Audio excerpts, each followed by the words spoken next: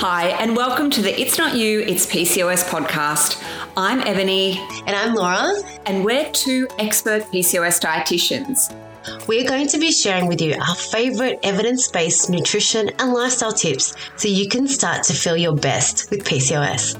If you have ever blamed yourself for having PCOS or for any of the frustrating symptoms that come along with it, we want you to know that it's not you, it's PCOS. And that with the right knowledge and support, you can live a full, healthy and happy life with this condition.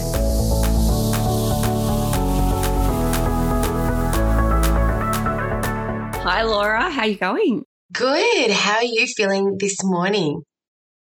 Well, as you know, it is bright and early here this morning, thanks to you and your new 5 a.m. starts. Yes. So Ebony and I have been really excited to get, our podcast happening for you and recording all these awesome topics. So we had a good chat offline and we were saying that, the only way we're going to do it is if we wake up really, really early. And I've been waking up at 4:30 a.m. to make my life goals happen. So that's been huge for me. And Ebony is now on board and also waking up at 4:35. So I'm really proud of Ebony. We made it and we're really excited to actually be doing this, especially at 4:30 in the morning. How do you feel about that? Yes. Well, as you know, I am quite the night owl and you can usually find me, around the house at midnight, still awake. So to wake up at 4:30 is a big deal for me, but I'm very proud of myself because like you, prioritizing sleep, getting up earlier has been a big to do for me this year because it is so important for your health. So thank you for the little push in the right direction. I've ultimately been kind of forced to get up at 4:30 in the morning, which I love and I'm very happy about. And I am looking forward to trying to continue the momentum with this one. Yeah, it's hard. When you start a new year, New Year's resolutions always come up, but I actually have a word instead of a New Year's resolution sort of checklist. So I have a word. Yes. And it's basically just change. That was mine this year. And I'm like, what do I got to do to change my life? And it was, I need to get up early to make those healthy habits actually happen because I was sleeping really late. I am a night owl too. So, yay to us for making this big change. Yeah. And I'm looking forward to coming along for the ride with this awesome change you're making and hopefully it will rub off on me too. Yeah, well, you're the product of the people you hang around with. So, I love this for us. It's so good. Well, today we have a really interesting topic for you all and it's really come about by the questions that we get asked every day. For those of you who don't know, we are both dietitians who specialise in PCOS. So we're working with clients who have PCOS every single day. And a question that comes up time and time again is, what's the best type of cereal that I should be eating? What's the best type of muesli that I should be eating? So we thought today we would break it down for you so you know exactly what to look for when you head to the supermarket and you're trying to look at that huge, big, giant shelf of cereals and mueslis. Which one's going to be the best one for you to pick? Yeah, exactly. I think this is a great topic, particularly if you are trying to make those great lifestyle changes and you're trying to fill up the pantry with some good options. I think muesli is one that tends to be one that can be quite healthy and also can be full of lots of different things that we want you to be a bit more aware of. So we're going to break down what is muesli, important things to look for such as fat and sugar, toasted versus non-toasted, and, how you pair your muesli, what foods you're pairing it with, how does that affect your blood sugar levels. So that is what we're going to be chatting about today. So first of all, what is muesli? What do you think it is? Ebony, what would you say it is? So for me, muesli is that really yummy combination of rolled oats, usually nuts and seeds. And look, mueslis really do vary in terms of the ingredients that are in them, but often you'll find things like dried fruit, coconut flakes in there as well. Yeah, so muesli is a combination of those ingredients, and they are good quality nuts and seeds and oats. These are great ingredients that we do want you to be having more of, but it's just the form that they come in. So there may be some things like some added sugars to them, or they may have natural sugars in the muesli, and it can be tricky working out what's a good muesli and what's one that might be a little bit higher in sugar and fat. That we may want you to just be a little bit aware of the portions that you're having and being aware of what's in them. Yeah, and I guess the first step when you're sort of looking at all of the different mueslis that are on the shelf, one of the first decisions that you have to make is, do I go with a toasted muesli or an untoasted muesli? And they're quite different in terms of their flavour, their texture, their mouthfeel, and they can also be quite different in terms of their nutrition as well. Now, Laura, I don't know about you, but I actually love toasted muesli so much more than untoasted muesli. What do you prefer? Toasted has so much more flavour. I love a good toasted muesli, and I know it might be controversial because they do tend to be a little bit higher in sugar, but not always. And I know back when we were at uni, which was a while ago now, I know that was one of the things. It was always the swap toasted muesli for untoasted muesli. But I mean, the thing is, if we swap a food for something else, we actually have to eat and enjoy that food that we're swapping. So there's no point in swapping something out if you're hating every mouthful.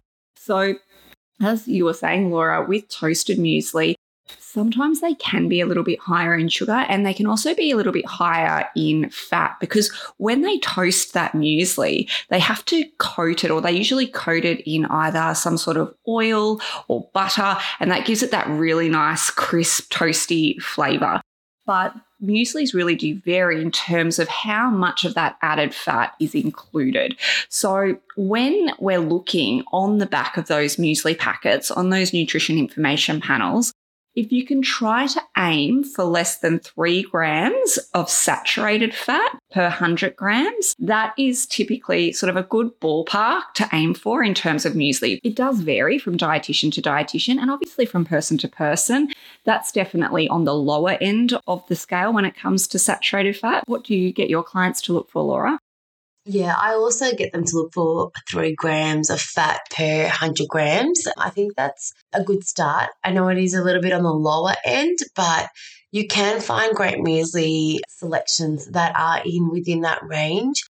We were talking about this earlier that, with muesli, the portion sizes can be quite small. So we tend to have a little bit more than what's on the back of the packet anyway. So I think sticking to that sort of guide is important. It is, saturated fat is something that we do want to keep our eye out on. It's not necessarily terrible, but it is, high kilojoule. It's not necessarily good for our blood sugar levels or weight management. So I agree with you. I think that's a really good starting point. You really do need to turn the muesli over and have a look at the nutrition panel. And yes, at least 3 to 5, I think, would be a good pick. That's a nice general range, isn't it, that will suit most people. So I like that. And just to reinforce, that's the saturated fat content. There are different fats that are measured on the nutrition information panel. The one that we want you to really look at is that saturated fat. And the reason why, as Laura mentioned, is that it is really quite high calorie, high kilojoule. But we know diets that are high in saturated fat aren't great for insulin resistance. They're not good for our blood glucose control, and they potentially aren't the best for our overall health either. So that's the one type of fat that, as Laura was saying, we don't need to cut out completely. Saturated fat's actually really important. We need to have some in our diet. It's just when we overconsume it. Yeah. The other nutrient that we need to be mindful of is sugar. So what do you look for when it comes to sugar, Laura? I like the range of 10 grams per 100 grams, or 10 to 15. I think that's a good range, particularly if it doesn't contain dried fruit.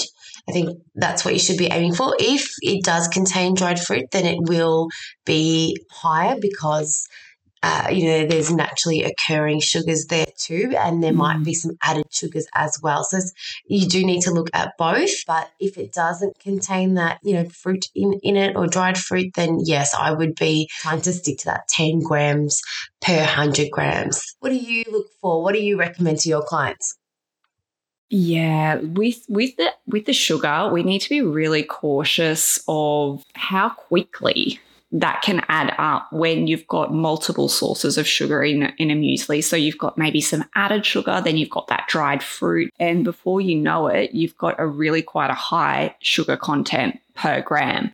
So I'm with you, Laura. Anywhere between sort of under 10 to 15 grams of sugar per 100 grams is a really good place to start when looking for a muesli. And for most of my clients with PCOS, I really encourage them to look for mueslis that are fruit-free, just because that dried fruit is such a concentrated form of sugar. You don't need a lot to really add a huge amount of extra sugar to that product. And I much prefer people to flavor or sweeten their muesli with some fresh fruit or herbs and spices. It's going to, add much more nutrition to your overall meal.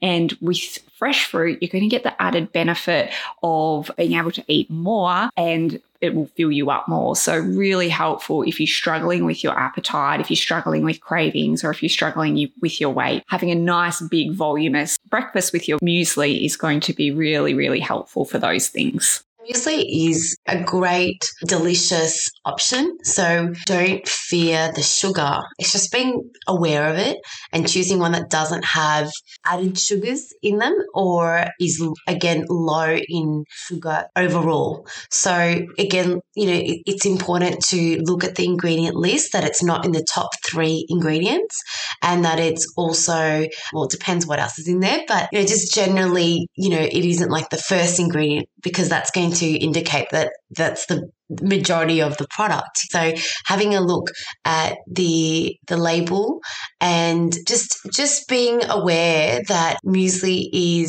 can be high in sugar, but also you can find great options that are less than 10 grams per 100 grams, and it's a great way to have breakfast on the go, because personally, I love it with a bit of yogurt.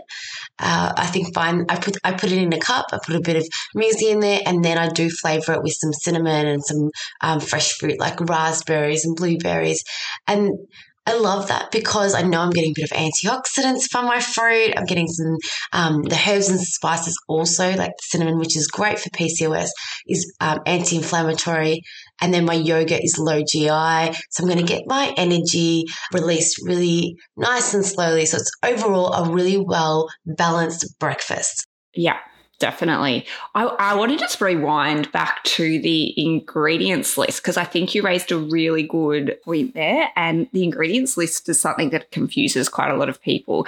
So Laura mentioned that if you look over on the ingredients list and you see sugar in the top 3 ingredients, it may not be the best choice. So if you're not aware, when you look at an ingredients list, the ingredients of a product are listed in order of the highest amount in that product to the lowest amount. So if you see sugar in those first 3 ingredients, it means it makes up quite a big portion of that food. So if you can't remember those numbers that we mentioned before, like the under 10 to 15 grams of sugar per 100 grams or under 3 grams of saturated fat per 100 grams, you can just flip over, look at the ingredients list, and if you see sugar in one of those top 3 ingredients, it probably isn't going to meet that criteria, and to maybe look for a different type of muesli. So that's just a really practical little tip that you can do straight away next time you go into the supermarket. I encourage you just to, flip that product over, look at the ingredients list and see where sugar or fat or whatever ingredient you're looking for sits on that ingredient list. It's a really quick little hack of assessing the nutrition content of a food product. Yeah, and I might just add, if you're looking at the ingredients list, another name for sugar can also be glucose or golden syrup or maple syrup. So they're just other names for sugar, and we still don't want those ingredients to be in the top 3. And I mean, that would be such a good topic for us to talk about in more detail, different types of sugar and which ingredients do constitute as sugar or are included as sugar. So that would be such a good topic for us to cover in more detail at a later stage. So keep your eye out. We'll do an episode on that for you all. I know, it's a whole new topic. It is, isn't it? We could talk about that for a while. So the other thing that I'm always really considerate with when it comes to muesli, quality is obviously really important, but what we eat that muesli with and the amount of muesli that we eat is going to have the biggest impact on our blood sugar levels. So like always, whenever we're having a carbohydrate-based food like muesli in your diet when you have PCOS, we want to try and pair it with extra fiber, extra protein, or some extra healthy fats to really balance out that food and keep you feeling nice and full and stabilize your blood sugar levels. So, Laura, I would love to know, what do you love to eat with your muesli? I know you mentioned you do often have it with yogurt. Is there anything else that you would add to that to balance out your muesli? I do love it with yogurt, and I mostly have it with yogurt. I sometimes will have it with milk. Not often, but I do sometimes find that, sometimes I do want something a little bit runnier and more porridge-like. And yeah, so sometimes I will have it just with a little bit of milk, or I might add it on top of porridge just to give it a little bit of a crunch. I do like the texture of muesli. So sometimes that can be a nice sort of winter warmer option that I would pick. But in summer, I do like the yogurt where I do add those sort of like frozen berries or fresh berries. And then in winter, it's kind of like the honey and cinnamon and banana. That's kind of my favorite kind of way to do it. How do you like your muesli? Yeah, so for me, I actually prefer to have muesli as a snack more so than as a breakfast meal. I typically like to have that small handful of muesli and sort of layer it with some high protein yogurt. So I'll get like a little glass jar or a little bowl and basically put like a sprinkle of the muesli, some high protein flavored yogurt. And I like to use the yogurt for my flavoring. So I might get like a yummy salted caramel high protein yogurt, or even like a berry flavored high protein yogurt. And that's where I get my nice sweetness and flavor from.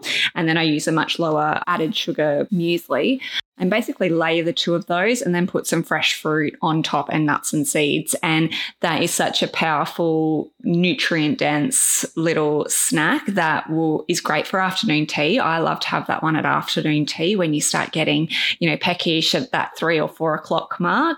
And that is super filling, nice and high in protein, high in fiber, and will carry you through to dinner. So that's my favorite way of having muesli.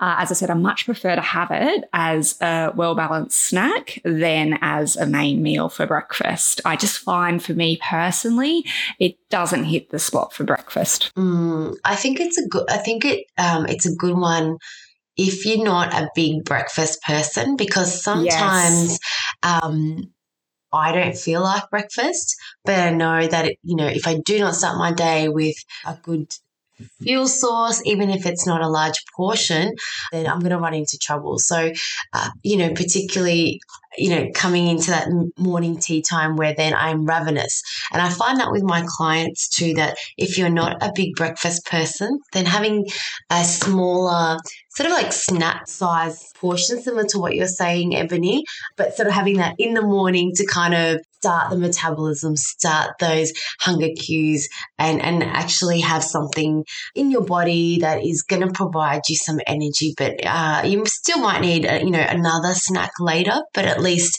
that you've had something and that you're managing those blood sugar levels rather than going for long periods of time without having a meal and then overeating later. So we want to avoid that. So, okay, you're right.